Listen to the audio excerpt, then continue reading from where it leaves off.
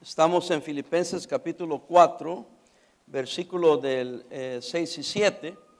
Y el título del mensaje es Venciendo la ansiedad. La Biblia dice: por nada estéis afanosos, sino sean conocidas vuestras peticiones delante de Dios en toda oración y ruego con acción de gracias. Y la paz de Dios, que sobrepasa todo entendimiento, guardará vuestros corazones y vuestros pensamientos en Cristo Jesús. Ansiedad, afán, preocupación. ¿Cuántos cristianos pierden su gozo y paz debido a la ansiedad?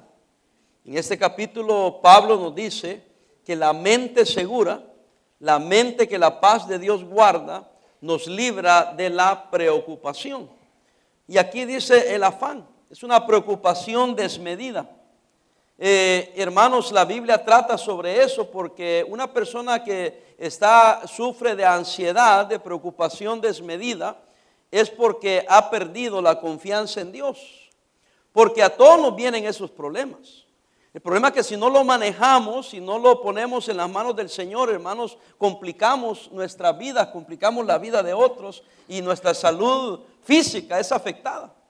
Y obviamente la emocional, ¿verdad? Ya está afectada por la ansiedad. La palabra castellana significa un estado, de agitación, inquietud o zozobra. La ansiedad ciertamente ataca a la persona física, emocional y espiritualmente. El término bíblico, estar afanoso, significa literalmente destrozado. Una palabra muy fuerte. O destrozarse. La ansiedad viene cuando los pensamientos de nuestra mente y los sentimientos del corazón tiran hacia diferentes direcciones y esto nos desgarra, nos destroza.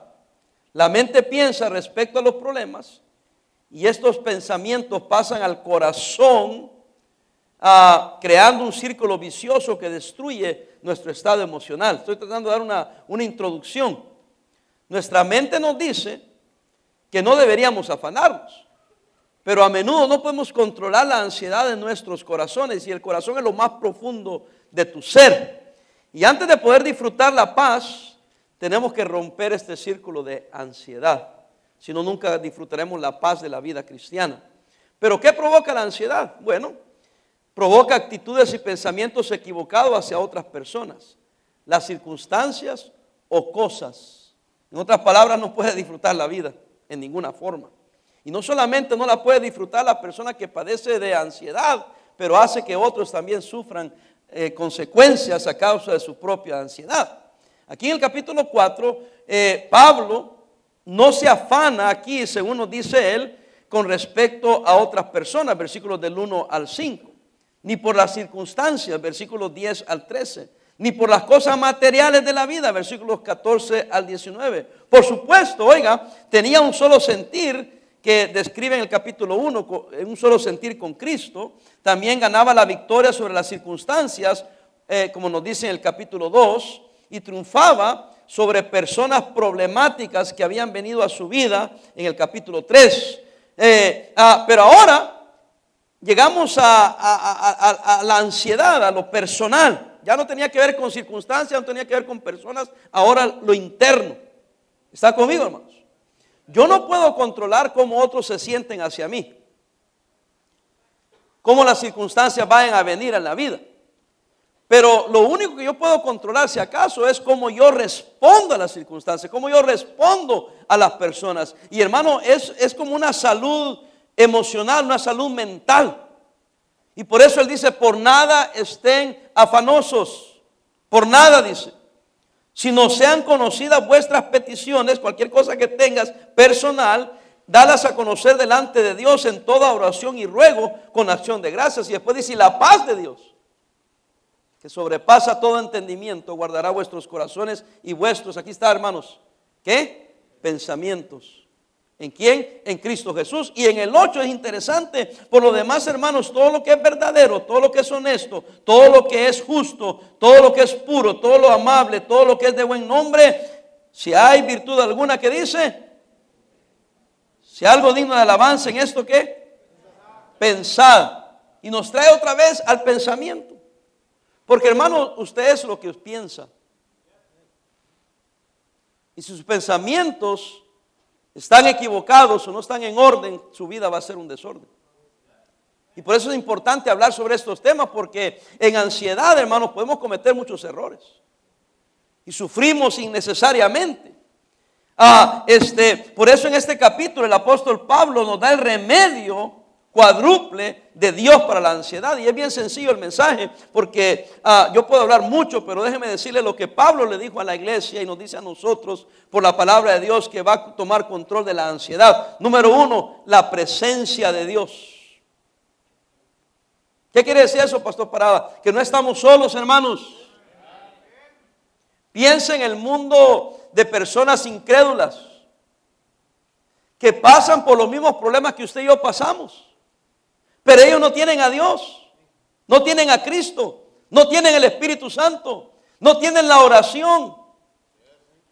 Por eso nosotros no podemos ser igual. ¿Por qué? Porque nosotros tenemos la presencia de Dios.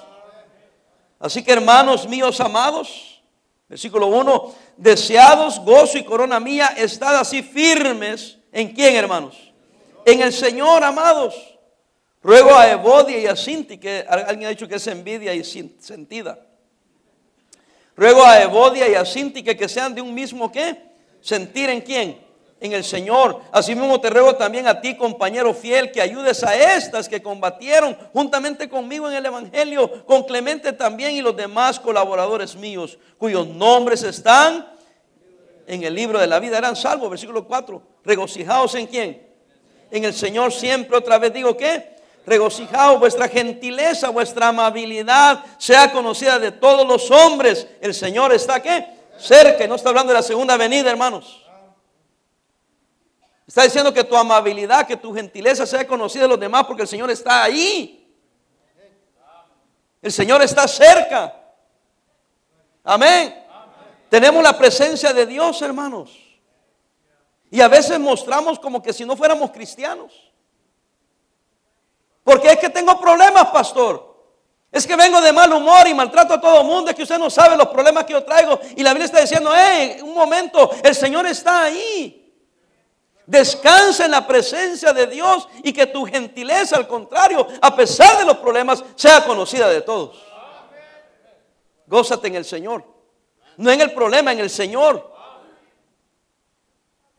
Hermano, a veces los problemas no los podemos quitar, pero yo me acerco a Él y se los pongo a Él y le digo a Él y le ruego a Él y me estoy consciente de su presencia conmigo. Él me va a ayudar, Él me va a sacar, Él va a tomar control de ese problema. Entonces puedo yo ser amable porque la paz de Dios controla ahora mi mente.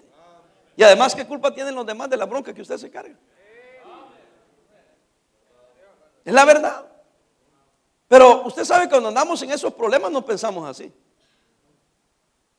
Es más, pensamos, es que no me entienden, no me comprenden, que no ven la situación en la que me encuentro.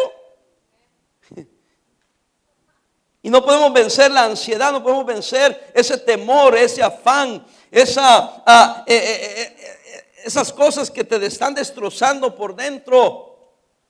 Esa agitación, inquietud, zozobra. Una emoción va por aquí, la otra emoción va por allá. Hermanos, por eso no somos sobrios. No nos controlamos. Pero hacemos cosas y actuamos de maneras que decimos, es que tuve un ataque de cólera. Es que me enojé. ¿Ah? No hay tal cosa, hermanos. El Señor está cerca. El Señor está ahí. Yo le garantizo que hay cosas que usted no haría si estuviera alguien que usted respeta cerca de usted.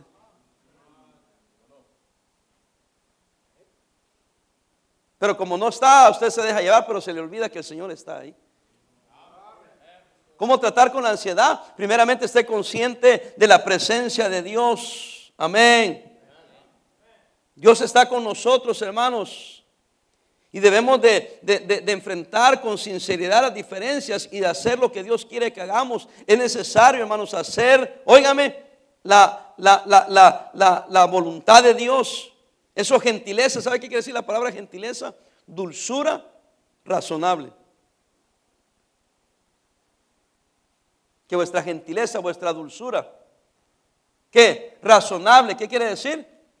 Actúa razonablemente. Amén. Y hermano, la gente que se deja llevar por emociones y está bajo estas presiones y agitada en su mente no actúa razonablemente. Buenas tardes. ¿Qué otra cosa nos puede ayudar? Segundo, la paz de Dios. Versículo 6 dice que no nos afanemos, sino que dejemos saber estas cosas delante de Dios y que la paz de Dios, que sobrepasa todo entendimiento, va a guardar nuestros corazones. Y hay que pensar en lo correcto. Versículo 9, ¿sí está ahí todavía? Lo que aprendisteis y recibisteis y oísteis y visteis en mí, esto que haced, léalo conmigo, y el Dios de paz estará con vosotros. La paz con Dios es el resultado de la fe en Cristo. Romanos 5:1. La paz de Dios, que es diferente, y la presencia del Dios de paz vendrán cuando nosotros como creyentes practiquemos las cosas correctas. Cuando oramos en forma correcta y vivimos correctamente. La ansiedad, hermanos, entienda esto por favor, es tensión entre la mente y lo más profundo que conocemos como el corazón, que todo tiene que ver con los pensamientos. La paz de Dios guarda como centinela nuestros corazones, nuestras mentes. Si llenamos las condiciones que Él nos impone, ¿cuáles son? Orar correctamente. Por eso 6 y 7 dice que oremos. Pensar correctamente, versículo 8. Y el 9 dice que vivamos correctamente. Véalo. Tengo un problema. ¿Qué tengo que hacer? Orar. Tengo un problema, ¿qué tengo que hacer? Pensar correctamente. ¿Dónde encuentro buenos pensamientos? En la Biblia. ¿Dónde encuentro buenos pensamientos? En la música cristiana. ¿Ah? ¿Dónde puedo meter buenos pensamientos? Hablando con una persona espiritual, no carnal. Entonces empiezo a orar correctamente, a pensar correctamente, véame acá, y a vivir correctamente. Esto hará y permitirá que el Dios de paz reine en mi vida y entonces la paz de Él vendrá sobre mí. No es psicología, es Biblia. No puedo solucionar el problema. No puedo cambiar la circunstancia. Está ahí. Voy a orar. No me voy a mortificar y correr como gallina sin cabeza. Voy a empezar a pensar lo correcto. Voy a orar lo correcto. Y voy a vivir lo correcto. En otras palabras, las circunstancias no las puedo cambiar. A las personas no las puedo cambiar. Yo voy a hacer lo correcto y no me voy a rebajar a ese nivel. Voy a vivir, véanme acá, arriba de las circunstancias. Y aunque no haya tenido todavía la victoria, pienso como que ya lo obtuve.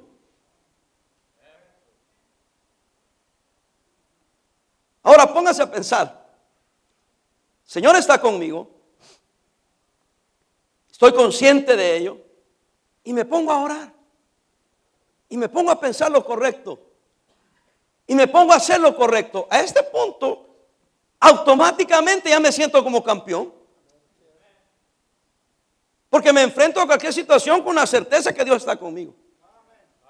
Y ahora estoy haciendo lo correcto, pensando lo correcto y estoy orándole a Dios acerca de lo correcto. ¿Qué me puede hacer el hombre? ¿Qué me puede hacer las circunstancias? Pero hay una tercera cosa. El poder de Dios. Creo que a nosotros se nos olvida el poder de Dios. Pastor Salazar predicaba en la conferencia sobre cuando soy débil, soy fuerte. Yo hace como 3 semanas había predicado, bástate mi gracia. No se nos olvida en todo lo que hacemos el poder de Dios. Que no hay un Dios en el cielo. O se acabó el poder a Dios. Versículo 10. En gran manera me gocé en el Señor de que ya al fin habéis revivido vuestro cuidado de mí, de lo cual también estabais solícitos, pero os faltaba la oportunidad. No digo porque tengan esa escasez, pues he aprendido a contentarme cualquiera que sea mi situación. Versículo 12. Sé vivir ¿qué? Humildemente y sé tener abundancia en todo y por todo estoy enseñado. Así para estar saciado como para tener hambre. Así para tener abundancia como padecer ¿qué? Necesidad. Versículo 13, léalo conmigo. Todo lo puedo en Cristo que me fortalece. Todo lo puedo. Todo incluye todo. Lo puedo quiere decir que tengo la habilidad en Cristo, que es quien me fortalece. Porque su poder, hermanos, Él no es un sirviente de nosotros. Por eso tengo cuidado en decir esto, pero su poder está a nuestra disposición. No como un sirviente, ni como un genio de la lamparita mágica, no. Pero Él nos dice en su palabra, Romanos 8:28, y sabemos que a los que aman a Dios, todas las cosas le ayudan ¿a qué? A bien. ¿Usted ama a Dios? Confíe que todo el universo está trabajando para el bien suyo. Porque fuimos llamados con un propósito.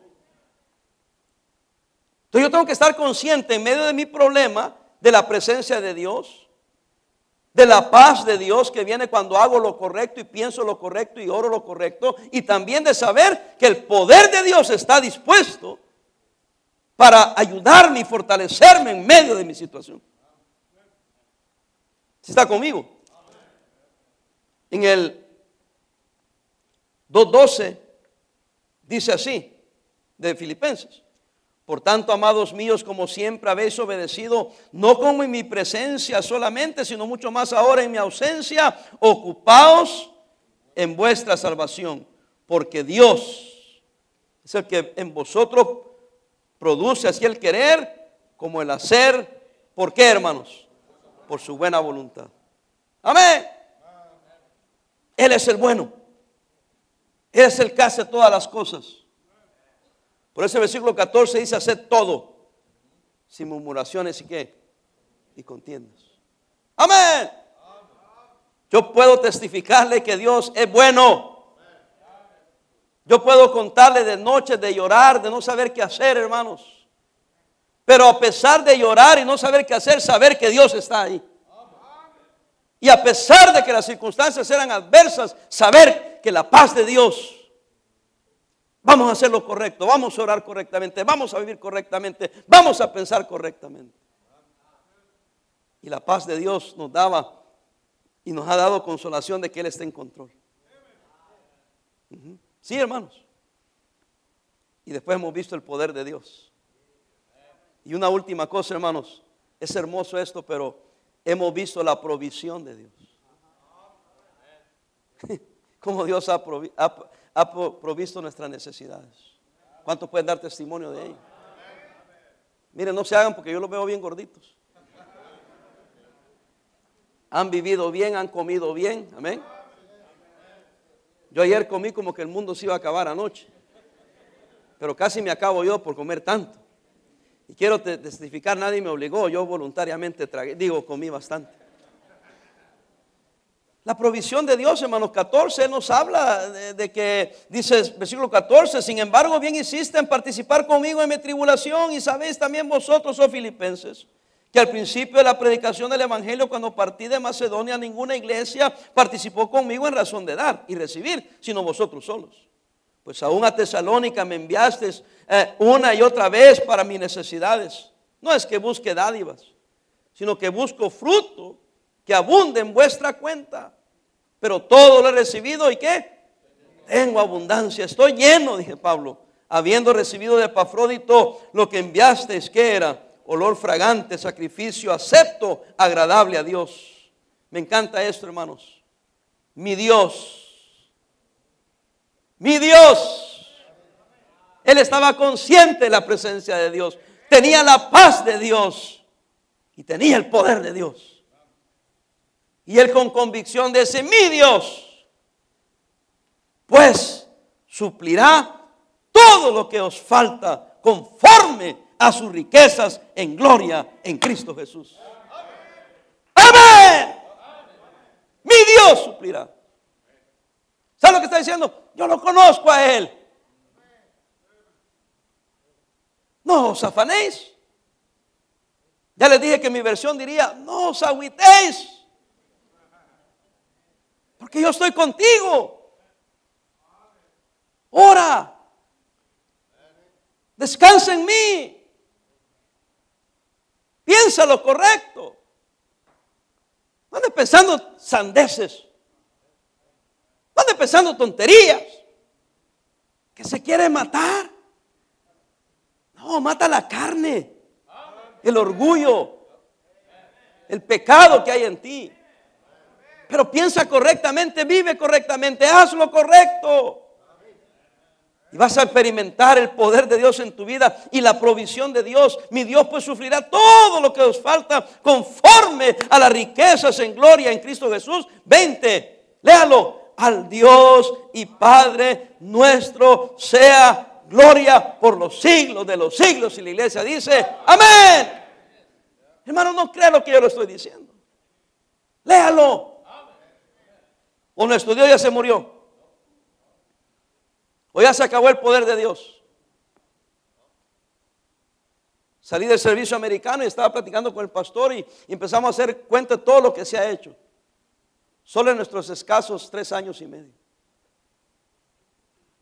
Y le digo, pastor, hagamos la cocina, hombre. Remodelémosla. Y él dice, ay, pero necesitamos descansar 1 año aunque sea. Y después dijo, no, dijo, si Dios puede. ¿O no lo ha hecho Dios? Y usted dice, ¿para qué le está metiendo usted cosas al pastor? Porque las hermanas allá cocinan. Ahí comemos nosotros. Tenemos conferencias, tenemos bodas, tenemos toda clase de reuniones. ¡Ey! ¿Por qué no?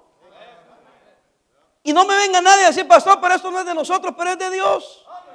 Y Dios suplirá. Amén. Hay un Dios que provee. Dios es bueno, hermanos. Ya es tiempo que maduremos para hacer todas las cosas para la gloria de Dios. Muchos de ustedes están confiando en lo que ustedes pueden proveer, no en lo que Dios les puede proveer. De hecho, me encantó lo que dijo el pastor Salazar. Yo lo había visto, pero de otra perspectiva. Él dijo, si no confías en el poder de Dios y la presencia de Dios, entonces vas a hacerlo en tu propia fuerza. Y lo que puedes hacer en tu propia fuerza está limitado. Pero lo que hagamos en el poder de Dios está sin límite. Entonces enfréntese a ese problema, solo usted sin Dios, y va a ver cómo le va a ir. Pero yo me enfrento al mismo problema, pero en el poder de Dios. Consciente de la presencia de Dios, pensando correctamente, haciendo lo correcto, porque no tengo excusa de hacer lo incorrecto solamente porque está pasando esa circunstancia. No importa lo que pase y lo que venga, tengo que hacer lo que es correcto. Para asegurarme que la paz de Dios o el Dios de paz reine en mi mente y en mi corazón. Hermano, Dios ha sido bueno. Yo personalmente me conformo con lo básico. Pero si Dios me da más, tampoco me enojo.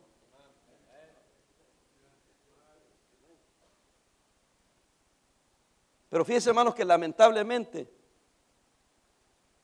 somos conformistas. Y preferimos andar como gallinas sin cabeza que confiar en la presencia de Dios, la paz de Dios, el poder de Dios y la provisión de Dios. Yo nomás estoy siendo un testigo del Señor, como Pablo fue, mi Dios. Mi Dios. ¿Qué decía Pablo? No lo voy a hacer yo, ni me busque a mí, ni le voy a prometer nada. Pero mi Dios. Mi Dios va a suplir todas sus necesidades de acuerdo a su riqueza, ¿dónde? En gloria. Eso me encanta. Hermanos, dicen los científicos, los que estudian estas cosas, que hay billones de galaxias. Y en cada galaxia hay billones de estrellas. Y dice la palabra del Señor que todo el universo no contiene la gloria de Dios. ¿Y qué tan pequeños somos nosotros? ¿Y qué tan grande el poder de Dios? Pastor está hablando de una manera alegórica. Mire, si es alegórica, tiene que ser algo muy grande para describir el poder de Dios. Yo mejor me quedo aquí en la tierra y pongo los pies sobre la tierra y digo, eres grande, Señor. Y tú puedes hacer todas las cosas. Yo soy débil, pero cuando soy débil soy fuerte. Yo soy débil, pero me di cuenta que cuando fui débil reposó sobre mí el poder de Cristo. Y me le empecé a creer de que verdaderamente hay un Dios. Ustedes oyeron el testimonio del pastor. Lo llamé para conocerlo. A lo mejor le recomiendo a algunos amigos. Pero cuando él salió, Dios trajo convicción. Yo estoy viendo de afuera y yo digo, hay un Dios en el cielo. Porque hemos clamado a Él. Y Él obró en el corazón. No me diga a mí que no hay Dios. Créame que en la siguiente crisis que a mi vida venga, he de seguir confiando en la presencia de Dios. He de seguir confiando en la paz de Dios y hacer lo correcto no importa qué. Y tercero, he de confiar en el poder de Dios. Dios lo va a hacer. Y cuarto, Dios va a proveer. Porque hasta el día de hoy jamás me ha dejado solo. Ni a mí, ni a usted. Si usted no conoce a Cristo como su Salvador, yo vendría corriendo a los pies de Cristo. Primero para la salvación de su alma. Y segundo para decir, yo quiero estar con Dios. Quiero tener la presencia de Dios. Y la única manera no es viniendo a una iglesia cambiando de religión, es teniendo una relación personal con Él. Yo vendría corriendo a Cristo y diría, Señor, quiero tu presencia. Acercaos a Dios, dice la Biblia. ¿Y Él qué? Se acercará a vosotros. Pero muchos están esperando que Dios se acerque y Dios dice, no, yo ya estoy aquí. Yo no me he movido. Tú andas allá lejos. Es tiempo que vengas a mí. Si usted no es cristiano, acuda a Él. Si usted es cristiano, ¿por qué se alejó de Él? ¿Por qué está lejos de Él? Búsquele a Él, ámele a Él. Mira, he dicho muchas veces, yo no puedo decir que soy un gran cristiano, pero una cosa sí le puedo decir, yo amo a Dios. Y creo en Él. Y he confiado en Él. Y a pesar de lo que yo he sido, Él jamás me ha fallado a mí. Y vaya que no he sido muy buen cristiano. Si usted piensa que no soy buen cristiano, yo le diría amén. Y lo bueno que no sabe todo de mí. Óigame, pero una cosa sí puedo testificar, Él sí es bueno. Él sí es bueno.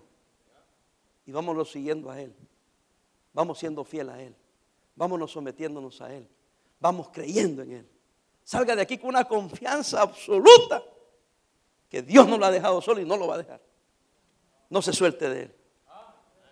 Porque mientras estés con Él, todo estará bien.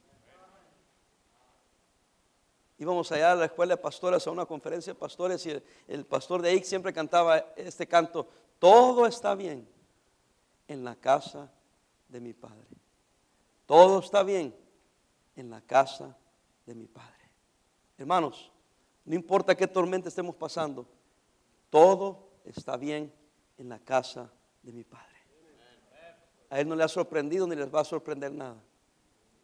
Everything's all right in my Father's house. Amén. De ahí nos agarramos. De sus palabras, de sus promesas, de su Santo Espíritu. Él es el consolador. Amén. Ese es el ánimo que yo tengo hoy. Es el ánimo que quiero que usted se vaya. Pastor, deme respuestas. No necesito respuestas, necesito su presencia. Y conformémonos con acercarnos a Él. Pastor, pero esa es una fe ciega, me dijo alguien a mí. Es que usted tiene una fe ciega. Yo tengo una fe inteligente. No, yo tengo una fe, punto. En Él. Y Él dirige mis pasos. Si acaso Él me da sabiduría para tomar decisiones, pero es por Él. Porque de Él, por Él y para Él son todas las cosas. Oremos, Padre, te damos